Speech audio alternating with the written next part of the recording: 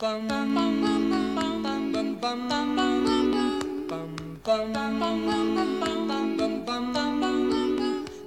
Sandman, bring me a dream. Make him the cutest that I've ever seen.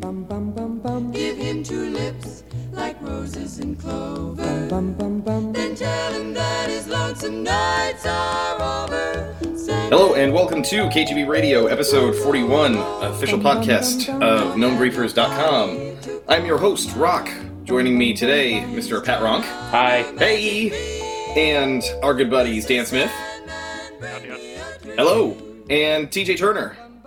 Hey! Hey! How are you guys? Awesome. Okay. Great. Yeah. Fantastic. It's been almost a month since we did a show, actually. Wow. Yeah, the last episode 40 was a while ago. We took a little bit of a break. I've been busy. I started school again and, you know, all that stuff. And Chris has been on assignment somewhere. Russia. Yeah. So, yeah. We've been busy. But we're back. We're back. Hopefully for a while. Yeah. I mean, this is kind of when it started up last year. So I think... You know, I could verify that, but I think you're pretty close. I want to say it was like early October. So, yeah. Holy shit. Yeah. Wow, I'll have to double check what the actual anniversary is on that. All I can say is I'm glad to be back, Rock. Yeah, man. Yeah, dude, it's been a long time since you've been on. Yeah. What can I say? I'm a busy man. Yeah. Planning a wedding and all that stuff. Yeah, which you're going to be a part of. Hell yeah. It's going to be pretty good. Well, let's talk about video games and the ones that we've been playing. So, Pat, what have you been playing? Over the past couple of weeks, it's not really plowing through it because I could have probably done it in a day, but over a couple of weeks, I beat Assassin's Creed Brotherhood. Oh wow, which, okay. That's really good. Okay. Again, I didn't play the original game. I didn't get into it until Assassin's Creed 2, and I love that game. That was a lot of fun. And Brotherhood just built on that base really well and introduced some really helpful things in the whole system. And then then I started up Revelations a few days ago. Oh jeez. And that's kind of nice because even though Ezio, it's kind of getting tired with him, but it's a different locale. Now we're in Turkey or Constantinople, okay, specifically. So it's kind of nice to have a different environment. Whereas, Rome was kind of getting stale. So is this all in preparation for Assassin's Creed 3? Yes. Okay. Yeah, I wanted to make sure I was at least caught up with the main games. I'm not going to play, the DS and PSP games. Oh, no Assassin's Creed Bloodlines? I don't think Man. so. I'm kind of sad that I won't be able to play that one for the Vita. I didn't know there was one on the Vita. Yeah, it's kind of like a companion to 3. Oh. That you play as a woman in New Orleans. Really? Yeah. Oh, I didn't know that. Yeah, that sounds kind of cool. It sounds really good, but yeah. it's on the Vita. Yeah.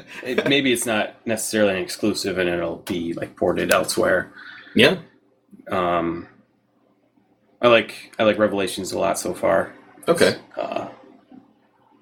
It's kind of getting it needs that next game. This one, it's kind of just the same thing over and over again, just in a different dress. Okay. Now, I had heard some things about Brotherhood and Revelations about how you could be led to believe in some ways that maybe what you're seeing as Desmond is also possibly taking place in an Animus.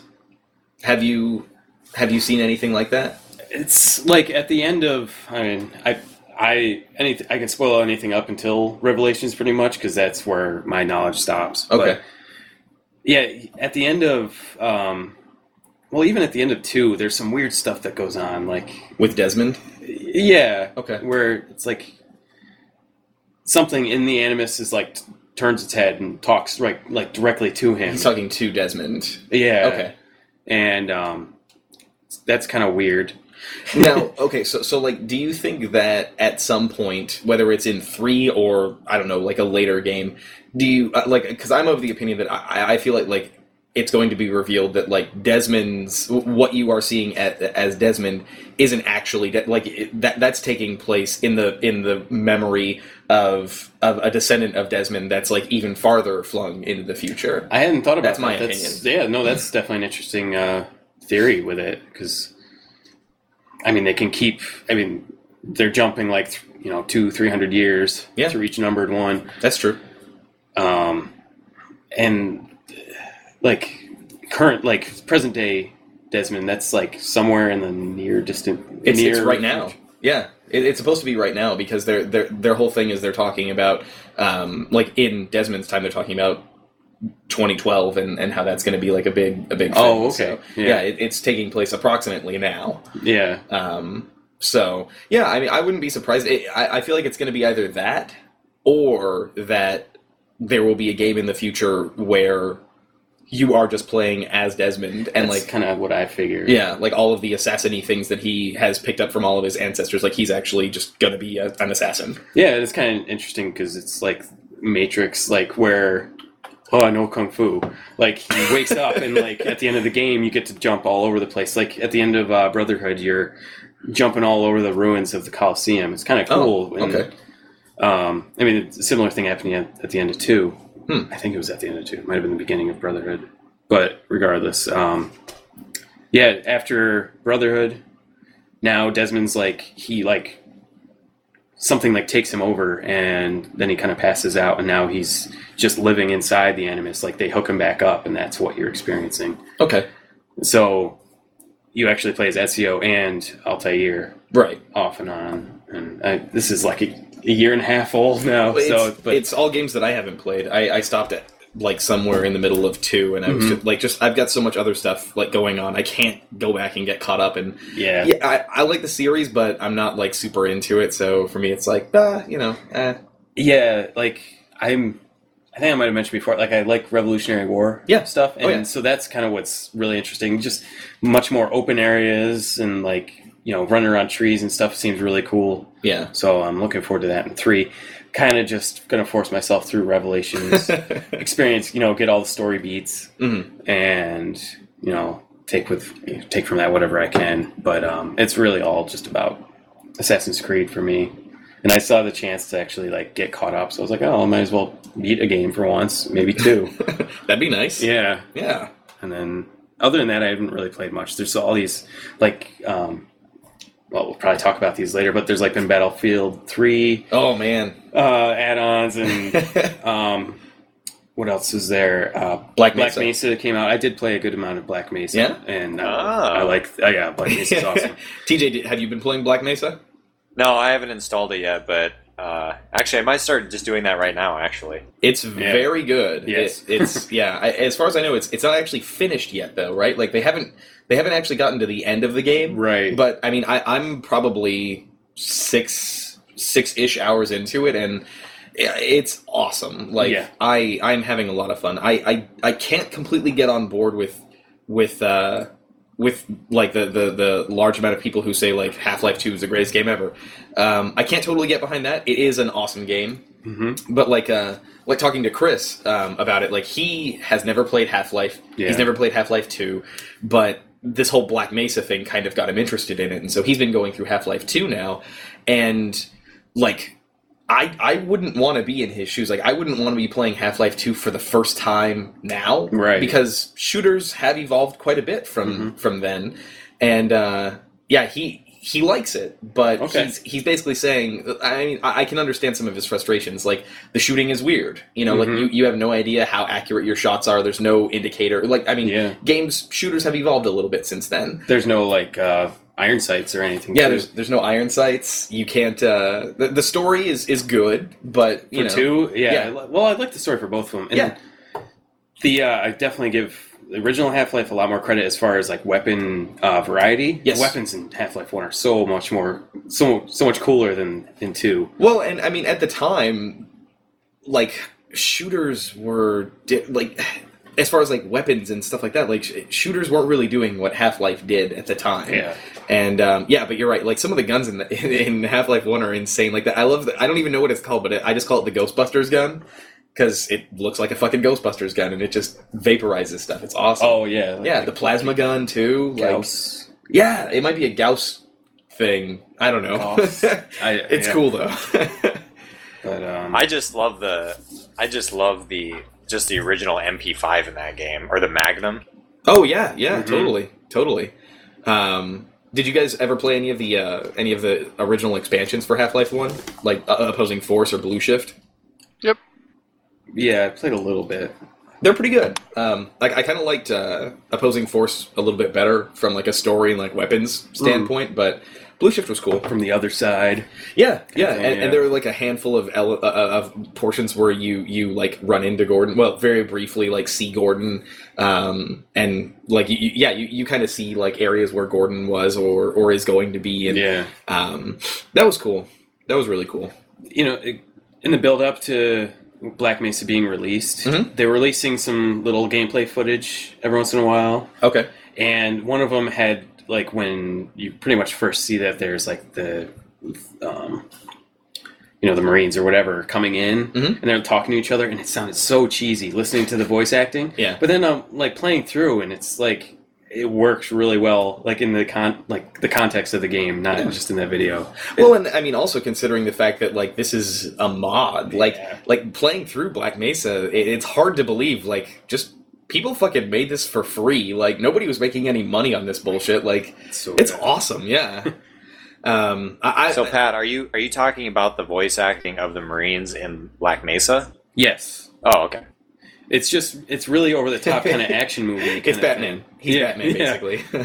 But it's really good. Where are the trucks going? Yeah, basically. Like that was my first impression when he first started talking. I was like, yeah, it's Batman. It's exactly it's Batman if he was talking to you over a walkie-talkie. Yeah, like that's kind of what it is.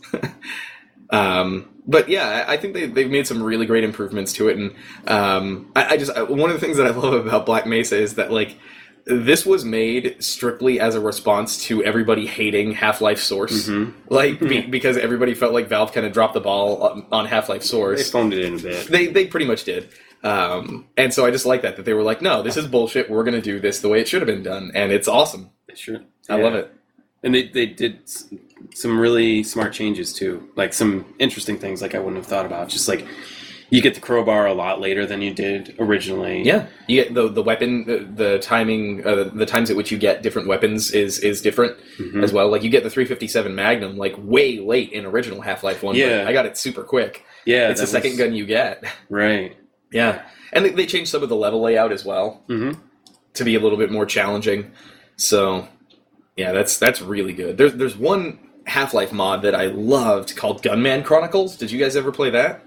Oh, that was like a... the Space Western, right? Yeah. It was like a total conversion, like a retail total conversion, right? Yeah, it started out as just like a fan-made mod, and then Sierra gave this group like a little bit of office space and like a couple of people from Valve to come in and help them out and make a full-blown retail game out of it, and that was a lot of fun. I enjoyed that a lot. It's basically a space western. Very cool, very distinctive. Like enemy design and weapons and even vehicle segments, which was something that Half-Life didn't really have. It's like proto Firefly. Kinda. And the sucky thing about it though is that you can't get that now. Like even on Steam, you can't get Gunman Chronicles. Yeah, it's gone like forever. I might even have my old original copy of it around here somewhere, but I'm sure it's gone. Yeah. But yeah, like I wish that I would buy and play through that today if I could. Oh wow, it was really cool. Yeah. So pretty much all I played is Assassin's Creed games and Black Mesa. Black Mesa. Yeah. Okay. All right. Dan, how about you? I continue to be an angry rage knot while playing League of Legends. Okay. So that's still happening. Awesome. How's that going? I'm an angry rage knot, so about normal, I guess. Oh, good. And then I played that indie game Borderlands too. So. Borderlands? I don't know if I'm familiar with that. I know, it's a dumb name. It's hard to remember, but Burgerlands. More yeah, like Borderlands, am I right? Yeah. Oh. Yep. I think we all just Three Stooge that joke. How are you liking Borderlands? A lot more than you do, so... well, yeah. I think it's a very good game. Okay, alright. For what it's worth, that optimization and that engine on PC, so good. So good. The engine's great. So that's a good first step. Yeah. So I'm assuming you played Borderlands 1. Yeah, I played the shit out of that game. Like 100 hours or something crazy. Okay. Now, I think we can all pretty much agree that Borderlands 1 was not the best on PC. Like, it was not a very good port. No, shit was busted. Okay, alright. I was trying to be delicate, but... No, that shit, it was fucked. It was bad. The weird thing about that is that like just the way that the camera moves in that game makes me nauseous. Like it actually makes me physically ill. I don't know. I can't pin down specifically what it is. I think it's a really narrow FOV. Yeah. And I think at one point there was like a tweak guide, and I ended up having F12 bound, so it automatically did this console command that would enlarge and embiggen the FOV. But the only thing is like, it would reset itself whenever you run, because it goes narrow again when you run. Oh, that sucks. Yeah. Borderlands 2 has an FOV slider in the options. So, ooh, wow. So they did a little bit more optimization for PC then. The PC options for that stuff, it's like 2 pages long. It's crazy. Oh wow, great! Good. That's awesome. Yeah, I before the game was even released, they had like a Claptrap writing an apology letter kind of thing to the fans. Oh, nice. It's like, here's a list of all the things we're gonna put in this game to make it less shitty, and then they did it. See, that was one thing that I genuinely liked about Borderlands was all the claptrap humor and stuff I thought was really well done. Mm-hmm. And that's probably what I liked most about Borderlands. Yeah. I actually hate Claptrap. I think he's the most annoying character in history. Really? I thought some of the stuff like in the lead up to the first Borderlands, like a couple of the like the promotional videos and stuff that they released online were pretty good. Sure, maybe. Claptrap in game gets a little old, but I liked. I guess I had kind of wished that more of the character that they had in those promotional videos came through in the game, but instead, like in the game, Claptrap is just kind of like he's almost like a C-3PO, just like mini robot who is supposed to be comedic relief. That sounds about right. It's still the case here. Claptrap great! Is terrible. Awesome. All right. So it's all new characters this time, right? Yeah, I mean, one of the classes is the same as the last time, but it's still different, so... Okay, and you run into all the characters from the old game, too, right? Yeah, story is a big deal in this game. More of a big deal than in the first game? There was no story in the first game, so by necessity, yes. There was a story, it was just very thin, and... you arrived here on a bus. Suddenly vagina monster. And at the end, you're looking... Yeah. Okay, now, one of the things that kind of killed Borderlands for me was the kind of how there wasn't a lot of variety to the missions that you were doing, and the missions were in general kind of boring. Like once I got through the initial starting area, which was great, it was like, oh no, you're just going to do all of that same stuff again, but in a new area. Like did they kind of spice things up a little bit in the second one?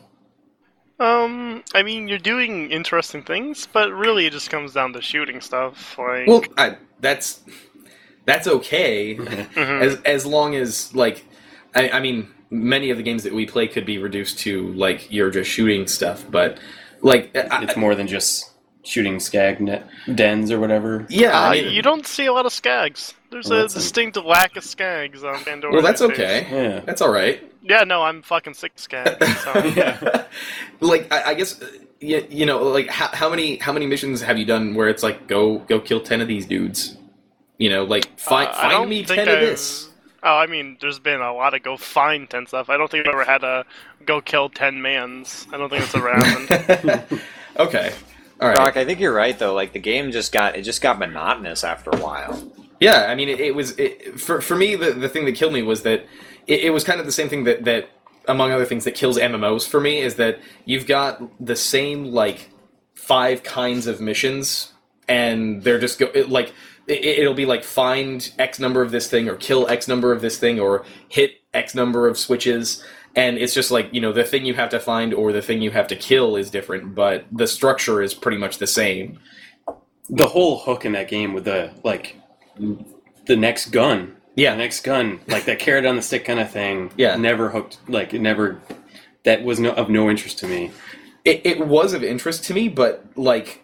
For me, like, and we talked about this a little bit before the show started, but, like, for me, the thing was, like, yeah, there are, you know, hundreds of thousands of different gun combinations, but all of them are trash. Like, I'll go through 15 guns that are just garbage that I'll just end up selling before I find something that I'll even consider using, you know? And so, it's like, the whole point of you, like, the whole idea of you having all these guns doesn't really matter to me if I can't use, like, a quarter of them, you know? Yeah. I mean, isn't that every loot-based action, like, RPG game? Yeah. Like, I don't play Diablo and go, oh, I'm gonna get a new item every 30 seconds. That doesn't happen. Like, I don't play Diablo either for that reason. That's kind of why they have the levels of rarity for each weapon. Mm-hmm.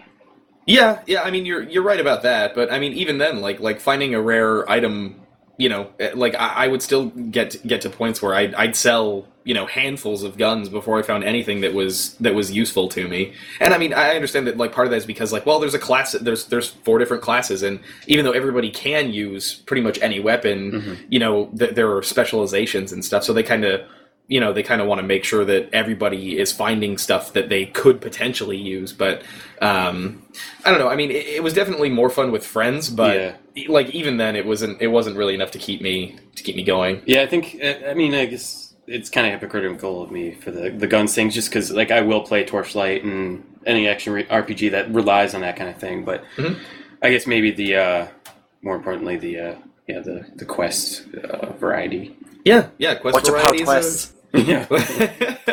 Well, and like, one thing that I noticed that I thought was really funny is that if you think back and you look at some of the NPCs in Borderlands 1, it becomes very clear to me that for some reason Gearbox did not want to animate mouths in that game. Almost everybody is wearing some kind of a mask or a helmet that completely obscures their mouth. Huh. Yeah, it's a weird thing. Well, and if you look at the characters whose mouths are exposed, they barely move. Like, I don't know if that was like a conscious decision of theirs or just like an artistic choice, but I just thought it was really funny. Like, wow, Gearbox must not want to animate mouths. Yeah. Catch a ride! Oh, God. Scooter definitely returns. Oh, boy. Pretty much every Scooter mission involves go get some porno, so you got that covered. Great. Well, and is it Mad Moxie porno? No, Mad Moxie also plays a big role in the game. See, which involving arena death matches. That was another thing that kind of killed me in Borderlands 1 was that, like, there was a really interesting sense of humor. Like, the first couple of bosses, do you remember, like, the first handful of bosses that you come to? Like, there was, like, a really great sense of humor in those first opening areas, and it completely peters off, like, after that's over. And I really wish that they had kept that running all the way through. I mean, Borderlands 2 has this kind of glaring issue, I think, where it goes between, like, LL so funny, he has 6 testicles, and, like, check out this poignant moment where someone you care about is hurt in some way, and you're like, what are you doing? There's this weird disconnect there. I've heard there's lots of, like mimetic, meme humor and stuff. Oh, really? And a lot of that comes from, there's the one, he was a Destructoid editor. Okay. It was Anthony... something. It's the guy that does Hey Ash, What You Playing? Okay. With his sister. And he works at Borderlands now, and he was a writer for this. Okay. And a lot of that comes from his writing style. Okay. Really internet funny stuff. I don't think I've seen a lot of internet funny stuff. I've seen, like, references to, like, cartoons I watched as a kid. Like, there's an extended, like, Teenage Mutant Ninja Turtles joke that's, like, 20 minutes long. But, okay. All right. Now, well, I mean, I will say that, despite myself, I'm slightly more interested in it now, so that's something. I mean, it's a better game in every way imaginable, but it's not a different game. Like, well, and I think it's kind of unfair to expect it to be a different game. I didn't want it to be different. I liked that first game. Okay. Yeah. All right. Have you been playing anything else? I played the first hour of Black Mesa, and that was it. Okay, how are you liking that? It's good, but I played the original Half-Life like 100 times, so... Yeah. There's nothing really new. Like, the voice acting and stuff is okay, and there's that one security guard that says 100 of the same joke, so you try to talk to him 100 times, but... Yeah. Also, apparently Gordon Freeman had a ponytail, and I don't know how to feel about that. Yeah. Yeah. That was weird. That I was like, really you can't weird. change that character. He's not yours. Yeah. Stop it. Yeah. I almost felt like they were like referencing something at that point, because I definitely had that moment too, where I was like, "What the fuck? I think Ponytail?" they just made that up. Like, yeah, I don't. I agree with you. I don't completely like that. Yeah.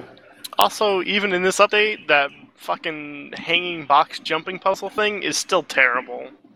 Well, that's right in the beginning. Yeah, that's Yeah, I over the remember canals that. or whatever. Oh my god, it's so ugh. I died at least half a dozen times on that one. Yeah, because first-person platforming is fucking terrible. Yeah, I never thought about it that way, but that's exactly what it is. Especially I when it can't see my relies on. feet. Like, Yeah, when you have to crouch after you jump. Yeah. I mean, that was heavily used in that game, but Yeah. Good thing there's a quick save option. Yep. Yeah. I would quick save every time I landed. box, yeah. Me Yeah. too. Yep.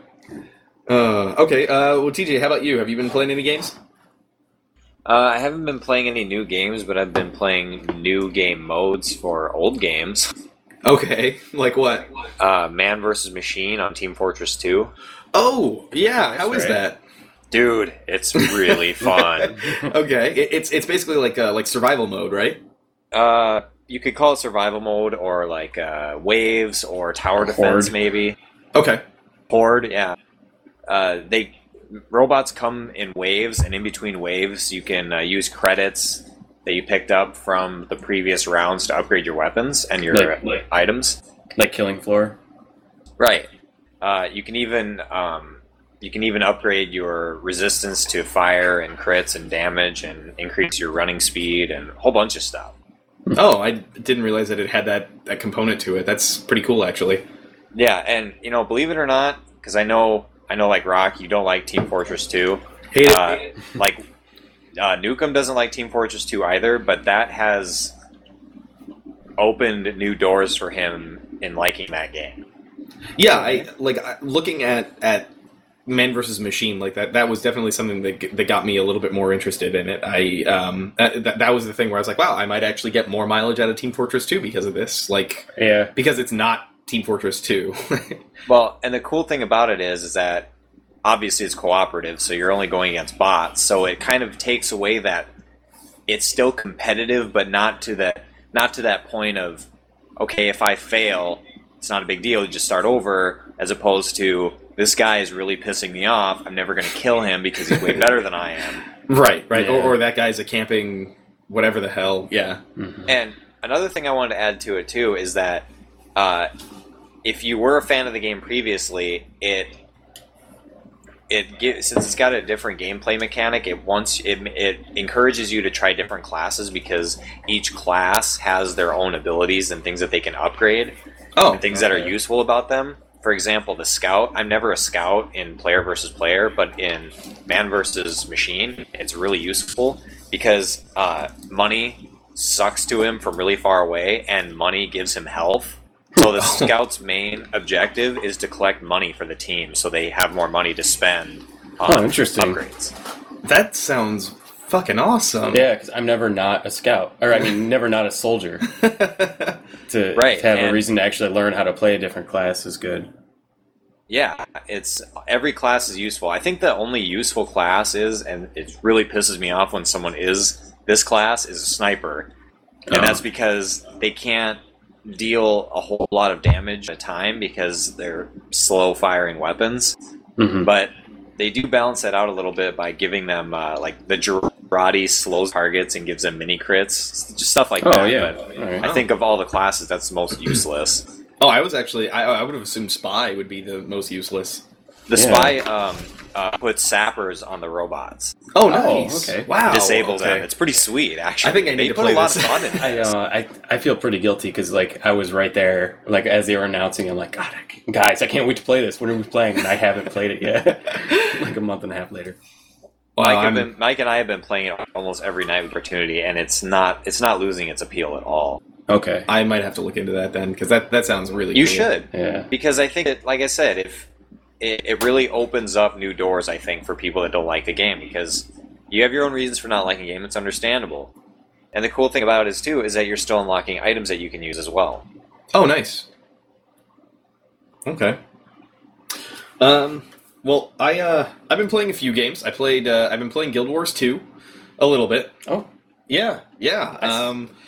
I have said for a while, like, I fucking hate MMOs, and if there's ever one MMO that I would try, it's Guild Wars 2. And because it seems the least MMO-y of MMOs. And that's mostly holding true. Okay. The one thing that I'm finding interesting is I think that with the removal of the monthly subscription model, you also remove that kind of boring quest structure that I hate. Because that quest structure is specifically there to draw you out, you know what I mean, so that you are playing more. It incentivizes you playing more even if you don't necessarily want to. Yeah. It kind of forces you to. You don't really have that. You do have quests, but it's all very... It's like they kind of like pulled back a level on like quest structure and stuff where, I think I talked about this a little bit on the last show where it's like you'll go into an area and it's just like, well, help this guy, or help this area out. And it'll tell you, like, you can, kill enemies to help, you can find equipment to help, you can, so it's all of the things that, like, an MMO would normally tell you, like, find 10 of this, kill 15 of these guys. But there's no set number to it. It's just everything that you do in that area basically contributes to, like, a meter. And once you fill that meter up, the area is good. And that is further spiced up by the fact that in pretty much every area you go, there are multiple kind of like dynamic world events that will just happen at any time. So, like, an early example is, like, in the human starting area, you're helping out on this farm. And so you're, like, killing these gigantic worm things, you're, like, watering plants, and then, like, just... So basically just, they've changed things up enough that it's not boring me like a normal MMO is. Okay. I like that a lot. Yeah. I also played a little indie game, I mean it this time, indie game, called To the Moon. Oh, I've heard of that. Oh my god, that was incredible. Like... Did you beat it? Yeah. Oh, okay. Yep. It's not very long. It's only about 6 hours long, maybe 5. And I mean, the trailer alone just grabbed me right from the get-go. And it's good. Like, the story is like first and foremost in this game. And I mean, the game is really just like a vessel to, like, bring you through the story, right? Yeah, absolutely. This story is something that you would kind of more expect to see in like a movie or like an animated movie or something like that. Okay. But yeah, the gameplay is very light. It's mostly just like exploring an environment and just kind of like finding specific items that you need to find and then moving on. There's some very light puzzle solving, and it better be. Yeah, if I'm going to play it, it better be. The puzzle solving is really, really light, and it's awesome. The story is phenomenal. The music is beautiful. It's an awesome game. I like it a lot. I think I've had the demo for months and I haven't gotten around to it. Oh, really? Okay, check it out. Yeah. Oh, were you gonna? Oh, did you want to talk about it more? No. Oh, okay. You want to talk about it? I don't want to. Like, to talk about it more means that I would have to probably like talk about story elements, and I really don't want to like give away anything with the story. But you have a review coming anyway, right? Yeah. I'm working on a review for it. Like, basically, it's these doctors who they work for this company that their whole job is to travel through a person's memories and make that person's like greatest wish come true. And the procedure is so drastic that it will kill you. So they only do it to people who are already close to dying anyway. Yeah. And so, their subject is this old guy named Johnny whose wish is to go to the moon. And he doesn't really know why either. But so they will basically go back through your memories and restructure things so that you will die thinking that you accomplished whatever your dream was. Oh, neat. Yeah, it's really cool. Huh. So, and they, they discover a lot about this guy and his, his life and his past and a lot of the not so great things that happened in his life. Wow, I want to check that out. It's really great.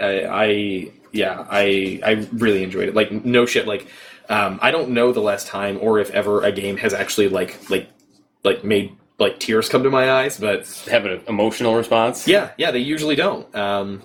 This one definitely, I definitely had a very strong emotional response to this one, so very good. What's the actual game like? What do you do? It looks like a kind of like a 16-bit era RPG. And is actually made with off-the-shelf software. The whole game was made with RPG Maker, like some new version of RPG Maker. So most of the actual gameplay is like you will come into one of Johnny's memories, and there are like a handful of items that you have to like explore the area to find. And once you find all of the items, you basically just initiate a light puzzle to travel back further into his memories. And that's most of the gameplay, is just you kind of exploring these areas, trying to find the items that you need. Okay. Yeah, there's no like combat or anything like that. It's on Steam. Yeah, it just recently $10, came to Steam. It's $10. You can also buy the soundtrack, which is fucking amazing. It's mostly piano centric, and it's great. Yeah. But I want to say it's like $10. Totally worth it. Cool. Absolutely. Yeah. I think that is probably like the perfect price for that game. So, I also been playing Black Mesa, but we pretty much covered that already. Yeah, I think I've gotten up to the point in that where it's kind of like a underground silo where there's that 3 tentacle thing that's clanging all over the place. Okay, I haven't gotten there yet. Oh, okay. Yeah. Good? I haven't even tried to solve that because I don't remember, but it looks amazing. You have to be quiet. That's all I remember. You have to be quiet. Yeah. Clang. Yeah. Exactly. I've also been playing a little bit of the new Battlefield expansion, Armored Kill. Please. That was the one that I was waiting for. Like, Close Quarters was fine. That was good. But in regular Battlefield 3, I was mostly doing vehicles, like doing tank stuff and stuff like that. So I was really anticipating Armored Kill, and it's awesome. Oh, I gotta check out those maps. I keep forgetting about it. The maps are enormous. Someone was going to interject there. Nah, it was just an exasperated sigh. Oh, what's up? I think my love for Battlefield passed me by multiple generations of the game ago. Really? Every time I play that game, it just seems like a frustrating mess that I just get miserable and stop playing. Oh no! What about Sounds the game? Like Rock describing Team Fortress 2. You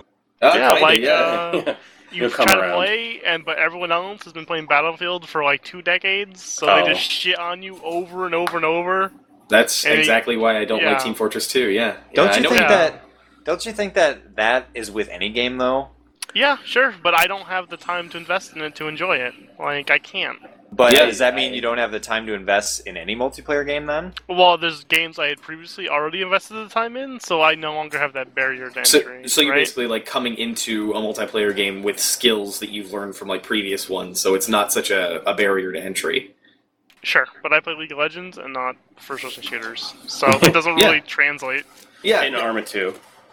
Yeah, and that doesn't really translate either. Armor 2 is not like any other. Yeah. Which, I can't remember if I had posted a video in, like, a private group or, like, the KGB page, but there was, like, this guy, I think it's from, like, a Shack News group, that he, like, had this whole Arma 2, like, cooperative thing that he did, PvP, and he recorded it, and then he did this whole narration over it, and it was just constant talking from him, and it was really, really interesting.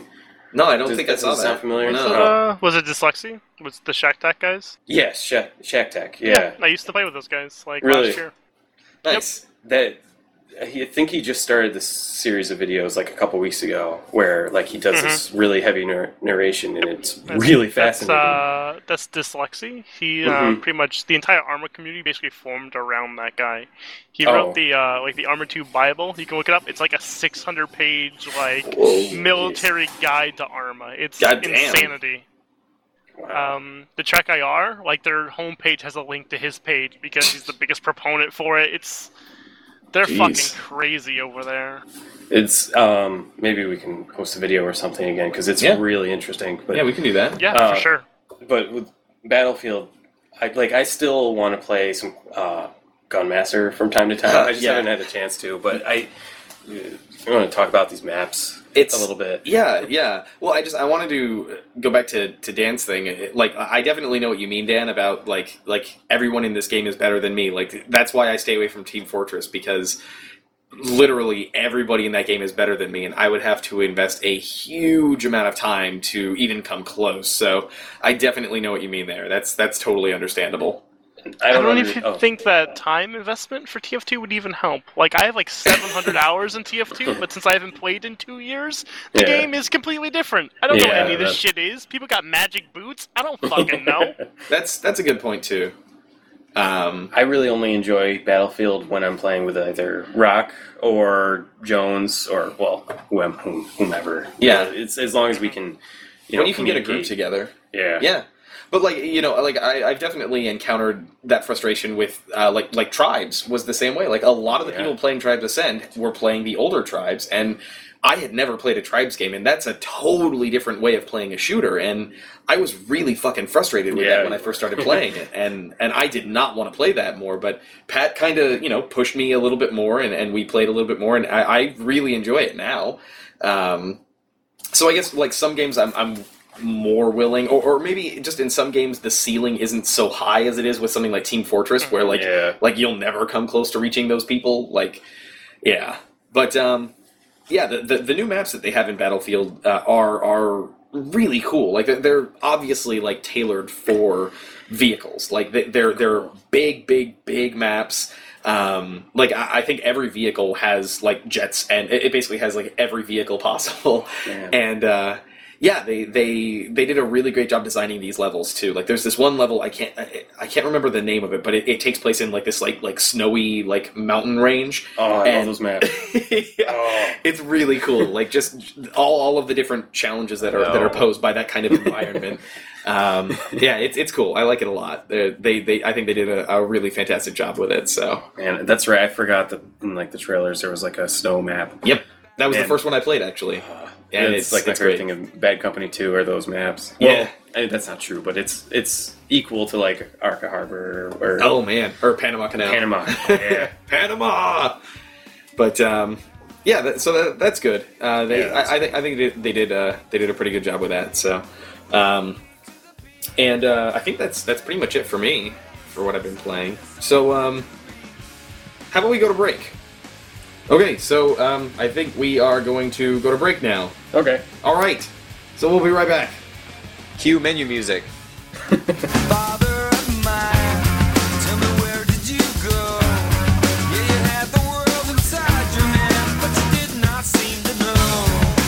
Father of mine, tell me, what do you see when you look back at your wasted life and you don't see me? I was 10 years old, doing all that I could. Was it easy for me to be a scared white boy in a black neighborhood? I agree with you on the first point that things up to that point were like this changed the way things were done. But I mean, like, if you look back at Half-Life 2 as an example, as a game that everyone likes to say is the best game ever made, up until Half-Life 2 was made, I will say yes. Like, Half-Life 2 is the best shooter up until Half-Life 2 happened. But there are better shooters that are out now.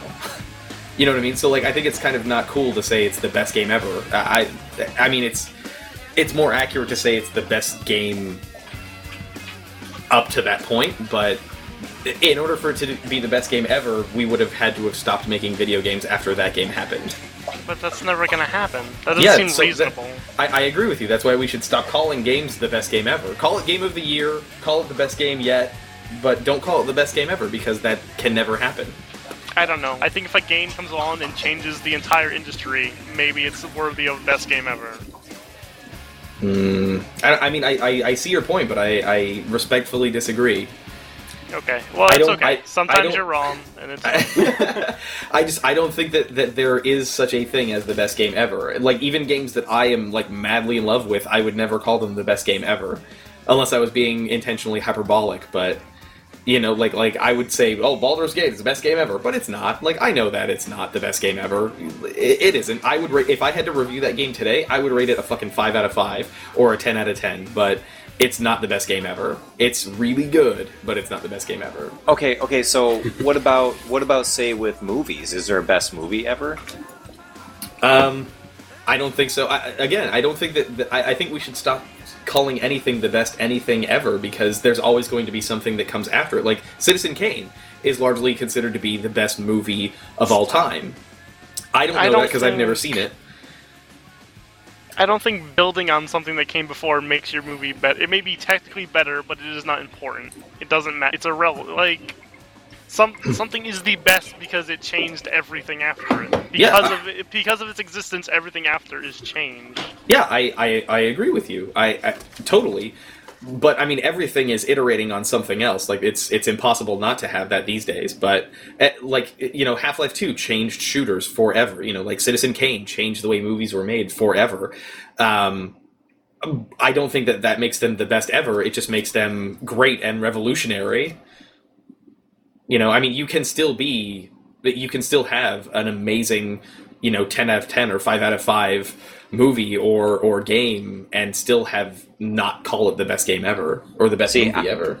Like with Half-Life 1, me personally, I've seen some great artificial intelligence in video games after that. Sure. But I still haven't seen artificial intelligence as great as the original Half-Life. They didn't even do that well in the Half-Life 2.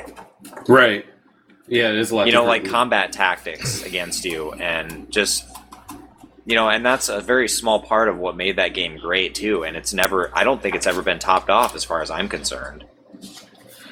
Yeah, I mean, the Half-Life was revolutionary for a lot of reasons, and, that's why it's held in such high esteem, even now. I mean, when did that game come out? Like 98? I think it was 98, yeah. I think it was 98. Yeah, it's held in such high esteem, 14 years after it came out still. And, I mean, it's the same thing with Citizen Kane. Like, have there been better movies than Citizen Kane? I would argue that there probably have been, but Citizen Kane is the one that changed everything and what made those other movies possible. And I think that the same is true with Half-Life. Like, are there better games than Half-Life now? Yeah, absolutely. But they all owe something to Half-Life. Well, basically what you're saying is that we've been back. Yeah. And we've been back. With no matter what it is, I mean, computers, guns, movies, anything. You don't think there ever can be a best ever? Well, I think that first you would have to qualify best, because I think best is a slightly subjective term. What you would say is best is not. It may not be what I would say is best. Important I think is a much better term, because that's a lot harder to argue. You can't argue. No one could reasonably argue like that Citizen Kane is not an important movie. Like no one could reasonably argue that Half-Life is or Half-Life 2 even aren't important games. I think that someone would have a very hard time arguing that. And I would agree that those are definitely super important games. Some people even want to change the definition of game. Oh God, can we not? No, we can't do. We can't go there. Okay. I guess it's worth. What music we came in on? Okay. It's stuck in my head, so everyone else is gonna have to deal with this now. Sure. What do you got? It's your favorite 40-plus-year-old with daddy issues with Father of Mine by Everclear. Oh, wow. Okay. Good luck getting it out of your head now. We can do that, yeah. The song bringing us in is Father of Mine by Everclear. For a second, I thought you were going to talk about Eminem. I was really confused. Well, there's a lot of different ways. And it's music artist. But, like, I mean, you could even extend this argument to music, Like, a lot of people will say, like, oh, Beatles are the best band ever. I don't know. Like, I feel like I'm way too close to that music to even say that, or to even comment on that. I will say that I'm kind of bored of the Beatles at this point because I've been listening to them my entire goddamn life. Yeah. And I really wish they'd get back together and make a new album. Come on, guys. Yeah. Right? What? What, you don't want the Beatles to do a reunion tour? I don't... What? What? All I'm saying is that something can be incredibly important and influential and still not be the best. So basically in what you're saying is they should say in parentheses, in my opinion, this is the best game ever made. Yeah. In my opinion, this is the greatest movie ever made. So we have to qualify everything we say from now on? Well, I mean, I think that it should be kind of understood anyway that, like, when anybody is saying a statement so strong as that it's coming from a place of opinion. I mean, it's not... Yeah. Yeah, okay, that sure, should be... then yeah. then why are we even discussing this if we've acknowledged it's an opinion? Because you posted a goddamn picture of someone saying Half-Life 2 was the best game ever made. You made the comment earlier that would make you mad. It didn't make me mad. Look what you've done. Really? all you did was post a picture of the game. 15-minute conversation about this stupid European... Not because I'm mad, just because I think it's a discussion worth having, like, that you know, about Is it because of the Peggy 15? It's very, Is very that why? Because of Peggy 15, yeah, and because the game was 1 pound.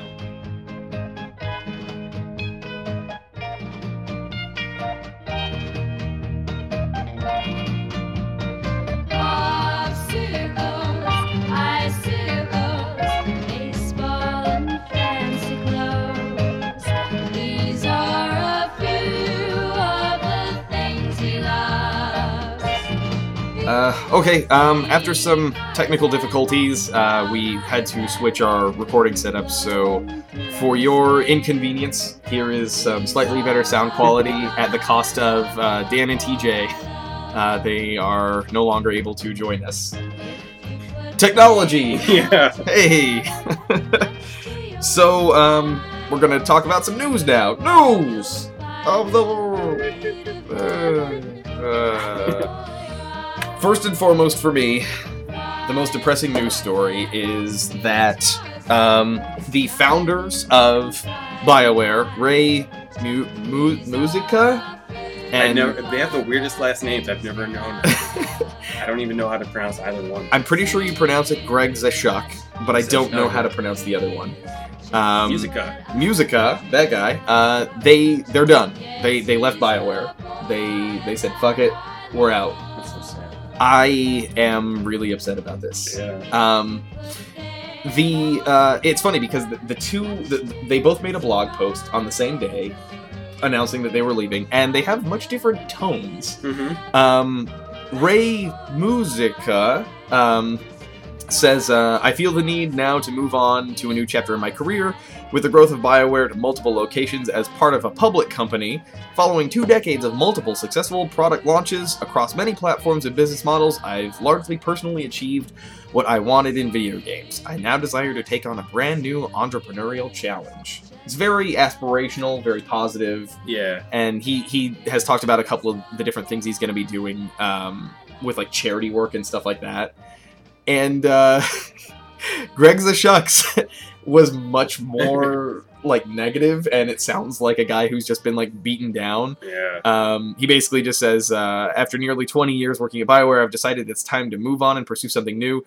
This decision isn't without significant pain and regret, but it's also something I know I need to do for myself and my family. I've reached an unexpected point in my life where I no longer have the passion that I once did for the company, for the games, and for the challenge of creation. Well, he's doing lots of stuff with beer, I hear. Yeah. Apparently, he's really big into craft beer. So he's already announced like he's gonna be doing a podcast called The Beer Diaries, and he's gonna be like traveling around just like looking at beer, like craft beer and stuff. Bio beer. Well, I mean, like Greg Zashuk especially like gave up a lot for. Especially for the Star Wars MMO, like he moved from Alberta to Austin, Texas for a year. Yeah, and like his family stayed in Alberta, and so he was just like that's got to be hard. Like he has a wife, he has kids. Yeah, like that's got to be really. I mean, even if you're flying home, you know, every so often, like to see them, like, and then to see the product that you spent a year working on to fucking tank like Star Wars The Old Republic did, like that's hard. Like that's got to be really fucking hard. I'm not surprised by the different tone from either person, because like Ray Musica he was more of a public face. Like I think he was more of a senior like EA like executive. I think they both kind of are, but they are now. He was like Ray was. He was in like the excuse me, the like E3, he was like on the stage kind of thing. He was more of like a public face than Greg was. Yeah, and I don't know, just looking at them, you can kind of see that. For some reason, I always thought Greg Zeshuk. I don't know. He kind of has a thin line of like child molester. Oh, kinda, oh no, no! It's the facial hair that's kind of silly. Man. I don't know. No, but it's super depressing for me because of course my natural reaction is like, well, EA did it, and I feel like that's not completely without foundation.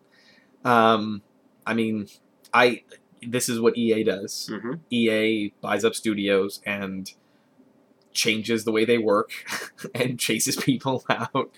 That's what EA does. I mean, they were independent like for so long, too, and it's got to be heartbreaking to see like the soul taken out of something you created. Sure. Through that corporate means. Well, and I mean, like EA was pushing other studios under BioWare. Like they basically changed BioWare from being like a studio into being like a brand. Yeah. That like this is where we're putting other stuff. So like they were managing Command and Conquer and like some RPG that like Mythic was making. Like that's gotta suck too. Like these people who you've never worked with before and who like probably don't like the fact that they've been now put under you. Like. Yeah. Just that whole thing, it just really bothers me. Yeah, to go from, I mean, yeah, like I just said, like, it's something you built, and then it's that whole identity is taken away, and it's just the name. Yeah. Like, that's, I can't imagine being able to, like, continue, like, under that type of umbrella. Like, that's, yeah. Well, yeah, I mean, like, I remember a while ago, Jeff Gersman said, that, and I think I said it on this podcast badly, but he basically said that like it seems like EA is transforming BioWare from a name that gamers know they can trust, and they're now making it into a brand, and they're trying to like transfer that trust over, and that doesn't work. Because if the games at the end of the day, if the games you put out are bad, the games you put out are bad, and people are going to notice that, you know. And I think that's already started happening with BioWare, you know? Mm-hmm. I mean, the reaction to Dragon Age, I fucking hate Dragon Age, but... Yeah, I could not get into it. Dragon Age 2, people reacted very badly to that. There's a third one on the way now. I can't help but feel like a lot of these problems are... And the funny thing is that I wonder, like, how much of this would have happened had BioWare not merged with Pandemic back in the day. Because what happened, they actually went to a venture capital company called Elevation Partners to help fund that merger with Pandemic. Okay. And at the time that happened, John Riccitiello, who's now CEO of EA, he was part of that group. Okay. He wasn't part of EA at that point. He had been at EA before, left, and was with Elevation Partners, and he helped broker that deal with them. And then he left Elevation Partners, joined EA, and it seems like one of the first things he did when he got to EA was like, "Hey guys, BioWare," and then the buyout happened. It really bothers me. Like I mean, I've been watching this kind of what feels like a little bit of a decline. Oh yeah. Since the buyout happened, and now that these two guys are gone, It's the whole identity of the company. Yeah, pretty much. At least pretty much everyone that was from like the Black Isle, the whole era and everything, they've gone on to do stuff now. So like, at least you know what I mean. Yeah. Because I mean, a lot of the great stuff because BioWare published a lot of Black Isle stuff, right? Other way around. Oh, really? Yeah. Okay. BioWare made Baldur's Gate and Baldur's Gate 2. Okay. Black Isle published those. Oh, and then all right. using that same engine, Black Isle made the Icewind Dale series and Planescape Torment. Mm-hmm. Yeah. Okay. Well, so there's still a very close relationship. Yeah. Yeah. Very close relationship there. Yeah, there used to be. Yeah. Yeah. Speaking of the Black Isle people, though, a large contingent of those people, they had a Kickstarter that I think it's still going on, called Project Eternity. Yeah, it's only like 10 days in, if that. Yeah, yeah. And, I mean, this is like heavy hitters. You've got Fergus Urquhart, Chris Avallone, Josh Sawyer, Tim Kaine, like, big names. Like, these are people who did Fallout, Icewind Dale, Planescape Torment, Knights of the Old Republic, Arcanum, which I love Arcanum, Temple of Elemental Evil, like, heavy hitters in the industry. And so they started a Kickstarter for this game called Project Eternity, and quoting from them, they say that they want to pay homage to the great Infinity Engine games of years past, which to me is just bonerific. I know. I am all about that. I love the Infinity Engine games. 6 days in. Yep, they're 6 days in, and their goal was $1.1 million, and 6 days in, they're already at $1.8 million. Wow. So, yeah, I'd say people want to see this. I will probably end up throwing money at this. This is something that I really want to see. Yeah, like, I think the early price, which was a limited thing, was like $20 for like early backers, but it's only like $25 to actually get the game if you back it up by that much. That's true. Yeah. Actually, $20 now. If you pledge $20, you get a digital downloadable copy. Well, yeah, that was the early backer. Oh, okay. Only. I gotcha. But it's an unlimited thing for the $25. So I think that's what they're launching at. I would still like to back this up, but I would never assume I will have $25 when this gets funded. So I'm gonna wait until like probably the last couple of days. But regardless, this looks really interesting. Yeah, I am all about this. Absolutely. I've never funded a Kickstarter before. Me either. But this is definitely something that I will give money to. Yeah, it's too bad Chris isn't here to shit on to shit on Kickstarter. Yeah. Well, he had to be on assignment in Russia, so yeah, whatever. I mean, I wouldn't go to Russia, so neither would I. Yeah, it's a brave man. Yeah. The last news story that we have is that there's a new Monster Hunter game. Hey, Dan Smith, Monster Hunter aficionado. Dan, he's out of words. He's dead. Yeah. The shock killed him. Monster Hunter 3 Ultimate, coming to Wii U exclusively. Yeah. I've never played a Monster Hunter game. I've watched. There was, I think, 2 or 3 times we had Matt Thompson correspondent. Yeah.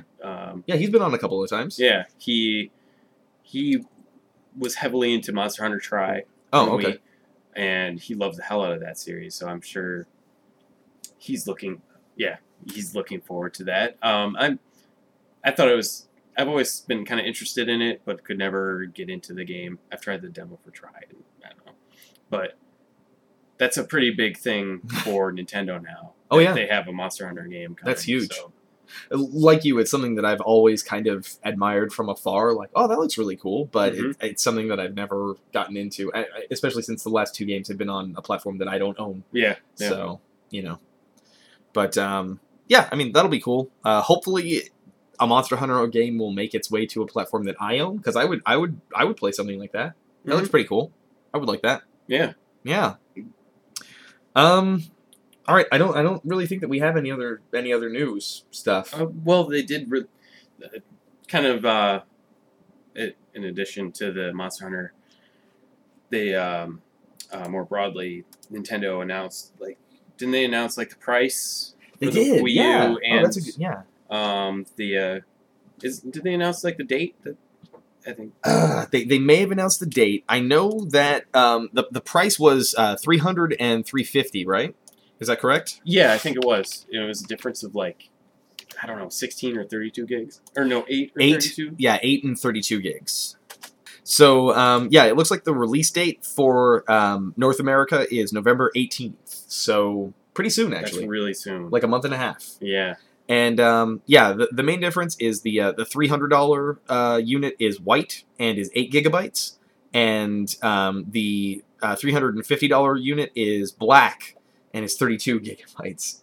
That's like a total waste of even just words there. Because what's the point of the 300 compared to the 350? Yeah, I mean they both come with the gamepad. Of course. And the only difference is that, well, one is black, which to me is like kind of stupid. Like, you only get one color option.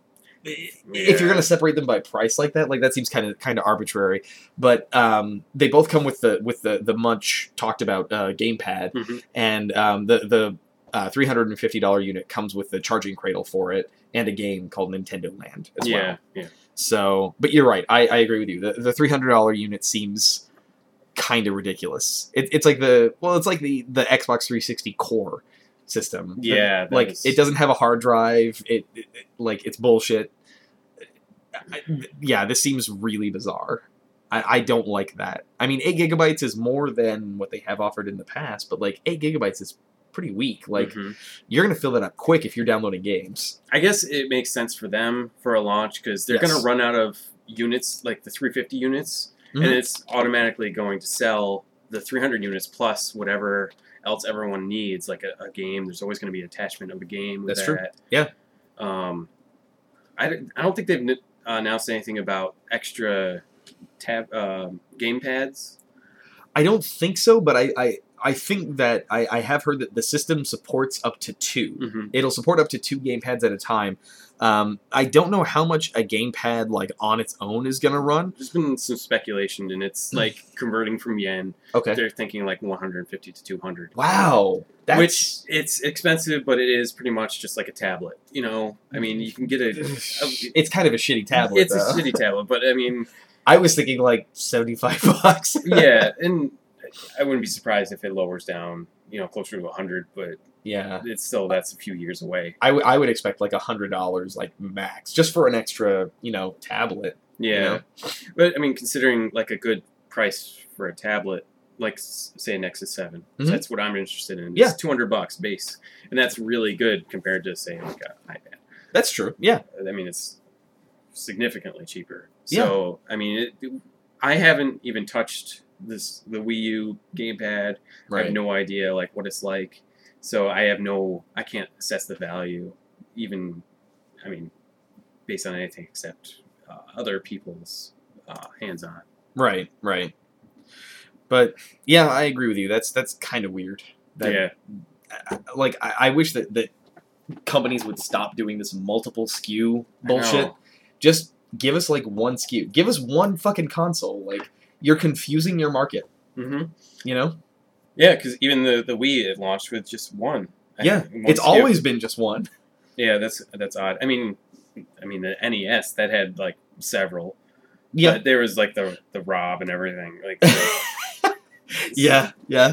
But then, I mean, look at the PlayStation. There was one PlayStation until they made a newer version of it that was smaller. PlayStation 2, same thing. It wasn't until like this console generation that they really started confusing the shit out of people, where they're like, hey, you want an Xbox 360? There's only ever 2 different ones that you can get. With PlayStation 3, how many fucking SKUs did they have at the same time? I want to say that at times there were 3 simultaneous SKUs. That's insane. Like, you're going to confuse the shit out of people. Yeah. That really bothers me. Shit, I totally lost my train of thought. Oh, no. For a second there, yeah.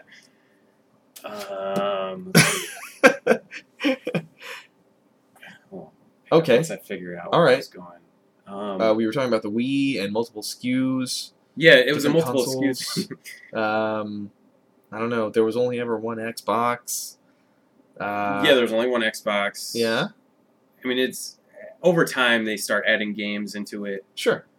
But that's still the same base. It's like there's not much information known about the hardware still. That's true. It's like 8 gigs flash memory, I'm assuming. I assume, yeah. And then 32 gigs. So that's like you're potentially really crippling yourself by getting this 8 gig. Yeah. We don't know if it's expandable or anything. I want to say that they might have said that you can use hard drives. Well, how did it work with the Wii? Like, could you hook up a flash drive to the Wii and save stuff to that?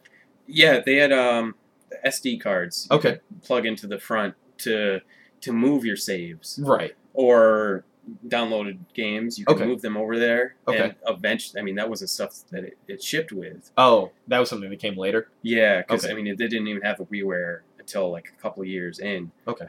And then eventually they upgraded, like, the dashboard kind of thing to be able to move stuff back and forth, but there was no way to upgrade the internal memory, which was really low. Right. But, so, I don't know. We don't know anything about, like, the operating system, like, if it's going to be, like, a 360 or PlayStation, like, dashboard kind of launch pad. Right. Or if it'll just be, pop the disc in and launch the game. You know what I mean? These are all things that we'll have to find out soon, I guess. Yeah, I'm sure, and it's coming pretty close, so people will have some hands-on. Yeah. Yeah, it should be pretty soon that we'll start to see some of that stuff. And up until this point, I've definitely been like a day one adopter for most consoles, and I don't think I can do this just financially. It's going to be in the spring. I'll probably get a Wii U. Well, if I'm not mistaken, this is the most expensive console that Nintendo has launched. Absolutely. Okay, all right. I thought so. Even considering like inflation and stuff. I think. Well, and yeah, I have actually never been a first a first generation adopter. I always wait until second generation. Mm-hmm.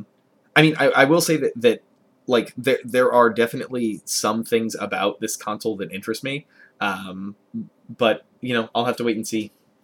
Yeah, I think it'll be. I won't know until I walk into a Target and get to play the demo unit. Yeah. I think like the asymmetrical kind of idea that's available with this, like having a separate controller and different screen for one player, is really cool. It even makes me think back to the GameCube, and there was the Game Boy Advance connector. Oh, yeah. And I can't remember what game I bought, but it came with the Pac-Man Versus disc. And that was really fun, because one person is just playing as Pac-Man on their Game Boy, and it's a normal screen, but everyone else has just a very limited view as a ghost on the TV. And it's a lot of fun, and I think that's something that's going to be in Nintendo Land. Yeah, I would assume so. I mean, from what I understand, the whole point of Nintendo Land is to, showcase how well the gamepad interfaces with games. Yeah. So, I don't know. Yeah. We'll see. At least you can bring your old peripherals over. That's true, yeah. So there's that. As I understand, all the Wii remotes and all that stuff will still work. Your dusty Wii balance board. Yeah, which you haven't used since Wii Fit, I guess. Yeah. So that's actually coming out. Yeah. So soon. Nice little stopgap until what most consider probably the real next generation of consoles. Yeah. Well, I mean, I don't think that anyone could really argue that the Wii U is truly next generation. No, it's slightly better current. Yeah, basically. And I mean, like, Sony has even said, like, yeah, we plan on supporting PS3 fully for another, like, 2 or 3 years, which makes sense. Like, I know that the PS3 and the Xbox 360 were really expensive for their respective parent companies, so, like, you cannot afford to, like, start a new console, to release a new console now. Yeah. I mean, Microsoft recognizes that they killed the original Xbox a little bit too quickly. Yeah. So I feel like they're going to really want to get what they can out of these. Like, they're just playing Assassin's Creed recently. There is something kind of exciting just with the idea of having a second screen. Because I pull myself out and look at the map every once in a while, set a new, you don't need to use it to go somewhere else. It just kind of helps to know the direction that your next place, your next objective might be. So just to have like a map, like right at your hands and touch it, like set new objectives, like instantaneously set a new objective or something like that. It makes things a bit more streamlined. But there's, I mean, that's like the simplest of ideas that they could use with this. I think there's a lot more potential, but we'll see. Just like the Wii and Kinect, it's going, and PlayStation Move, it's all going to come down to how well developers embrace this new technology and how well they utilize it. Like if they go into if developers go into it like whole hog and really throw themselves at it and concentrate on really utilizing this new technology, they could come up with something really great. Yeah. And if they just kind of half-ass it, then you're going to get stuff like what you just mentioned with like.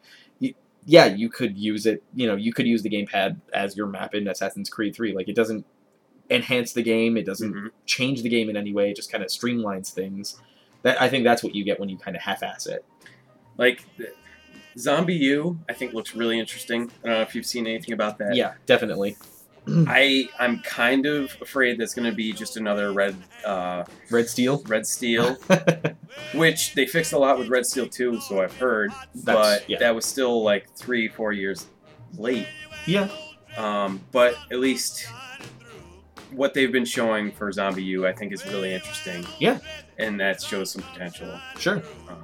Yeah, I mean, the big thing is use it. Use that gamepad. Like, don't just make it a map. Don't just make it your character's inventory screen. Make it integral to the gameplay, and I think that's where you're really gonna get the good stuff. Mm-hmm. Yeah. So, all right. Well, I think we're gonna go to break. Okay. All right. So we will be right back.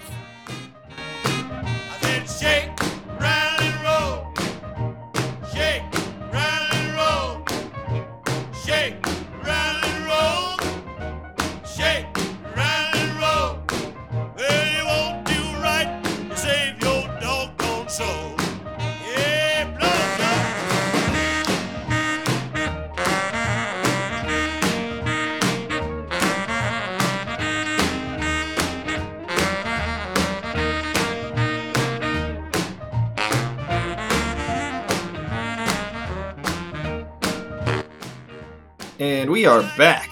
The song bringing us in is Shake, Rattle, and Roll by Big Joe Turner. Yep, that's the one. So, let's see. Stuff that's up on the website right now. Well, since it's been a while since we've done a show, there's a lot. Yeah. D. Bethel gave us another Trials by Fire. This time he looked at Dust, An Elysian Tale, and Mark of the Ninja. Very good article there. Let's see. Chris posted an article about Plants vs. Zombies. I guess PopCap is handing out free copies for Halloween. Yeah, they give you a PDF with coupons, with like a coupon code on it that you give out to your trick-or-treaters. That's the idea, at least. And then from Halloween until November 10th, you can use that code to redeem your own copy of Plants vs. Zombies. That's really awesome. It's a good idea, yeah. I mean, it's been 4 years since that game came out, and they're stretching it out pretty well. I don't think I have a copy that is tied to anything, so I'm kind of hoping it's like a Steam copy. Yeah, so that'll be nice. I already have a coupon, so I'm going to redeem it. Sweet. Yeah, I think I have it on PC. I bought it for a girlfriend a couple of years ago. Mm-hmm. And yeah, I think it's awesome how they've been able to just keep that thing going. Yeah. It's really cool. Let's see. I wrote an article about the BioWare founders leaving BioWare. Yeah, definitely got me right in my heart spot. I also had a Price Droposaurus go up about Shadows of the Damned. That was a long time coming, right? I had started writing that. I don't know if I can tell where, but it was a long time ago, months and months and months ago. Like before summer started, I started writing that article. Yeah, because did you have a review?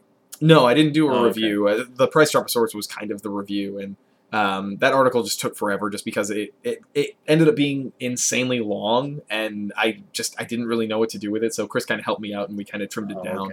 Okay. The graphic for that's so ridiculous. Yeah. I like it. As I've said before, I take credit for the idea, and Chris can take credit for the execution. Yeah. Because I don't know Photoshop, so yeah, I should probably learn that at some point. He's pretty good at it, seems. Yeah. He's definitely getting better.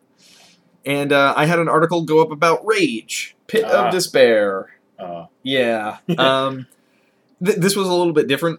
Pit of Despair, it goes through the normal Pit of Despair where it's, a lot about the anticipation and like the build up to the game and the ultimate letdown. Yeah. And this goes through all of that, but it just so happens that in the end, this game was actually pretty good once I got through all of the horrible bullshit. I spent like 4 hours making this game work properly, and Oh wow. to me that's inexcusable. Yeah. Like, Yeah. users should not have to do that to make your game work properly when it's a modern game. You know?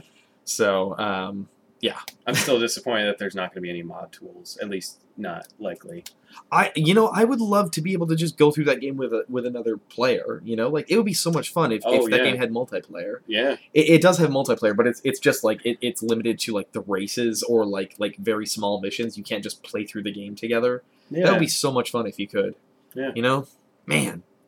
And stuff that's going up on the site. I am working on my review for To the Moon, so that should be going up this week. Mm-hmm. Let's see, what else do we have? I know that Chris was talking about a couple of things, but I can't remember what any of them were at this point. No. So we've got stuff going up this week. There will be a couple of articles. Just look at the Facebook or the website, and you'll be informed. Yeah, I'll try to think of something to try and produce something. Yeah, well, I started working on another top 5 for licensed games that we would like to see made. So, like the first entry that I've got is one about the very popular Forgotten Realms character Drist. Okay. Because Forgotten Realms is a very well loved setting, but and Drist is, I would say, by far the most well-known character. Oh, absolutely, yeah. But there hasn't been a game that really shows like Drist's like combat abilities in any meaningful way. No, he just has like cameos. Yeah, exactly. And so, what kind of sparked this for me was that in the PS2 Xbox era, there was a game called Demon Stone that came out, and it was a Forgotten Realms story written by R.A. Salvatore, and it followed 3 original characters, and there's one level where Drist shows up, and you get to play as him for a while, and it really showcases like his like just really fast combat and his dexterity, and I guess the point there is, expand that and make the combat a little bit more diverse and enable multiplayer, and you've got a great game. Have it. I mean, the story is there. I mean, it surprises me that hasn't happened already. It's got to be tough because he can just like tear through anything. So kind of like making something that fits into that. I don't know. It's got to be tough. Well, but I think if you follow the story, like the plot of the books, like you don't really have that problem because Drist wasn't always able to just kick everything's ass. And even when he was kicking everything's ass, it was at least really cool. Yeah, actually, I wouldn't mind like some type of like going through the original trilogy, like his whole like youth into like adolescence or whatever. Yeah.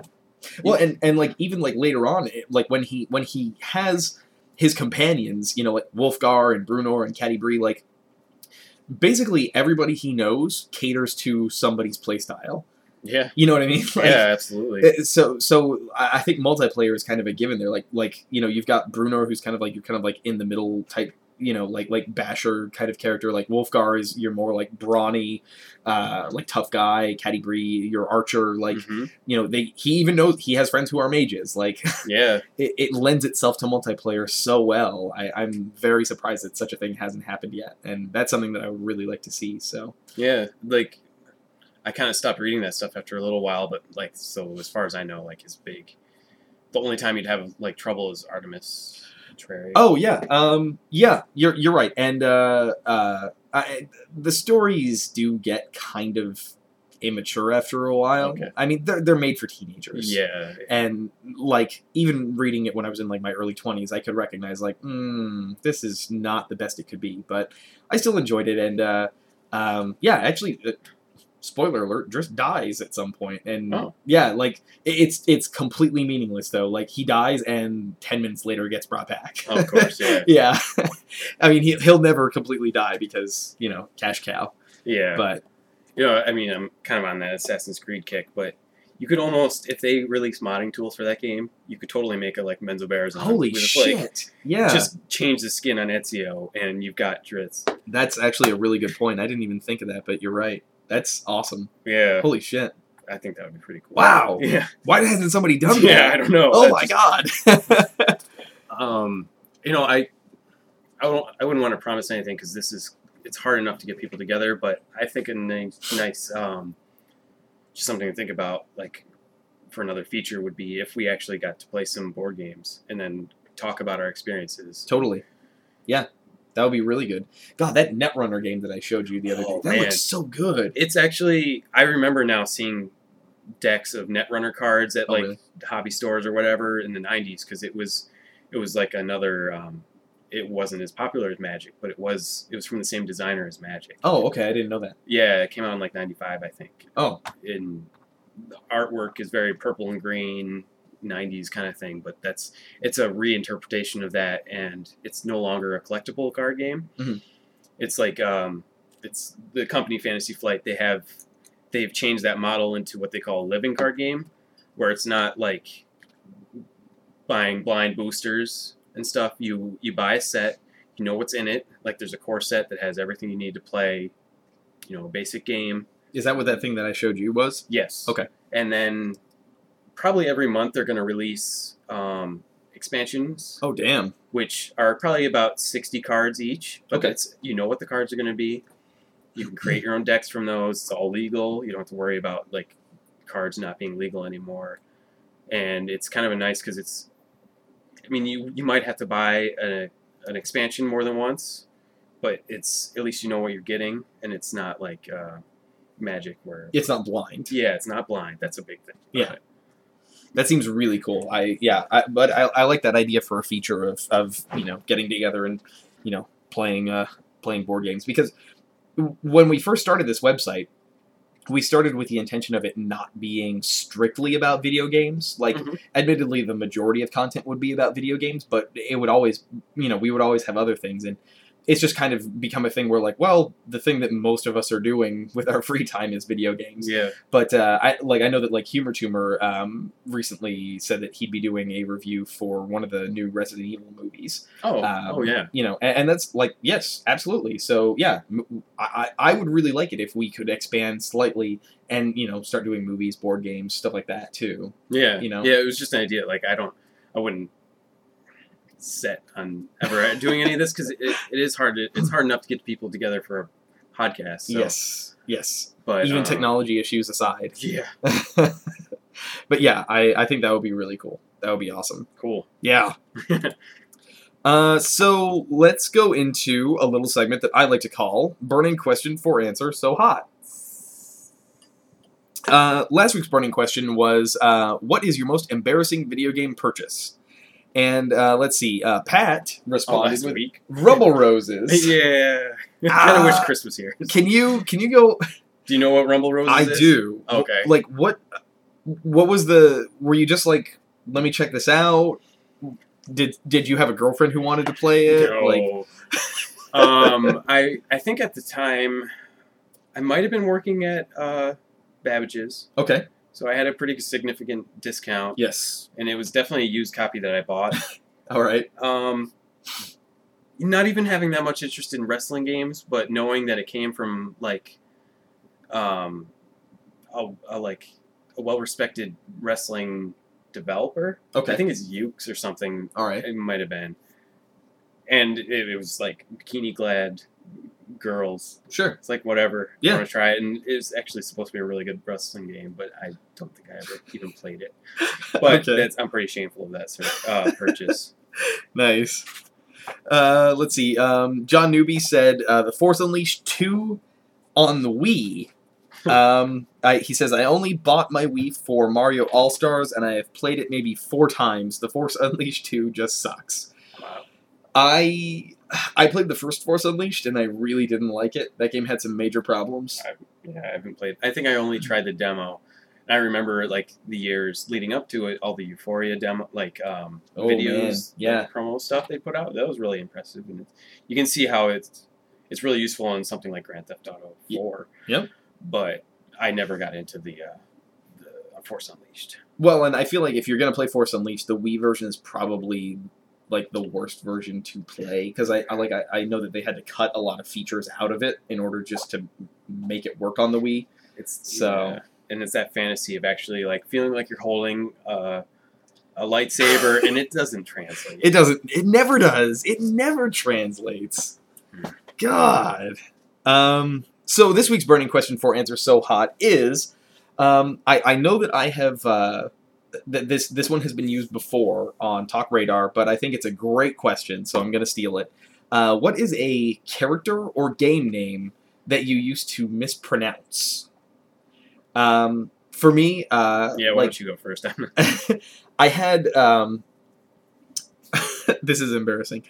I had this neighbor who was a little bit older than me, and he kind of exposed me to a lot of video games, and specifically Street Fighter 2. And so, like, I don't know where he was getting these pronunciations, but like, one day he's like, "Oh yeah, the guy with like the Indian guy with the stretchy arms, yoga. His name is Dahaslam."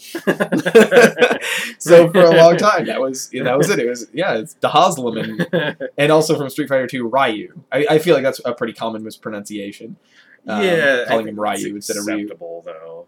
I think so. It's more acceptable than Dahaslam. Yeah. So that was mine. I think I can't really think of like a specific like game name that I ever mispronounced. Yeah. I don't know. I'd probably have to take like an hour or so to actually try and think of the games I've played, because I know there's definitely an instance of this. Okay. But I can't think of anything. All right. Somewhat related, I can think of 2 words. Okay. Just in general that for the longest time, I pronounced them wrong. Okay. And still, when I read these words, I still pronounce them wrong in my head. Okay. I know it's wrong, but it's just like the meaning is the same. It's just the pronunciation is out there. Okay. Epitome. I think that's probably a common one. Yeah. And ennui. Ennui. What like on the video game console, like ennui? No. It's all right. Well, I'll just, I don't know that word. That's a word I don't know. It's a French word. Okay. But it's used. It sounds occasionally. French. It's kind of like ennui is kind of like indifference or like not depression, but it's epitome. I always still you I always look at say it. epitome. It's epitome. And and I just can't help that. And it's both in my mind. They're the same. Like it's just 2 words. Sure. That mean the same thing. It's the epitome of hyperbole. Yeah. And ennui, it looks like ennui. Mm-hmm. And oh yeah. You know what? Yeah. I do know that word. Now that I look at it, I know that word. Yeah. But I always pronounce it like in my head, ennui. yeah. So okay. All right. I mean, those stick out to me because they both start with E. I don't know if that's maybe that's significant. probably not. I don't know. They're just growing up, you learn how to pronounce things phonetically. Yeah. Encounter a new word, epitome. Hyperbole. Yeah. Yeah. Ennui. Ennui. Yep. All right. Well, so answer in the comment section for KGB Radio episode 41.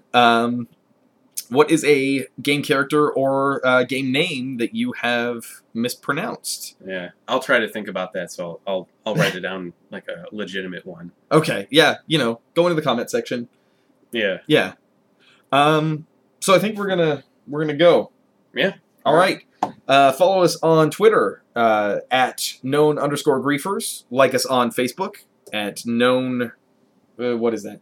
For facebook.com/known_griefers. Yep. Write to us at our email at what is that? knowngriefers@gmail.com. I think so. I don't have access to that. That's the one. Yeah. That's to be honest, nobody really writes in, so you don't really need to. But we would really like it if someone would write in. Write us anything, and we'll read it. That's the thing that's that been we'll do. pretty much our. We said that every episode, I think. It's in the show notes for every show. That anything that you write, we will read. We got a really awesome erotic fan fiction about Chris and I jerking each other off. Mention that. We should have an encore, I think. I would like that a lot. Because the last time we asked for one, though, we didn't get one. So we'll see what happens. Write to us at knowngriefers@gmail.com. Yeah. I mean, that was pretty early on. I think was. We have a few more regular, at least. Regular. Yeah, we do. So we have a bit more of a cast. Yeah. We'll see what happens. Yeah. We'll see. All right, we're gonna go. Pat. Bye. Goodbye. Mr. Sandman, someone to hold would be so peachy.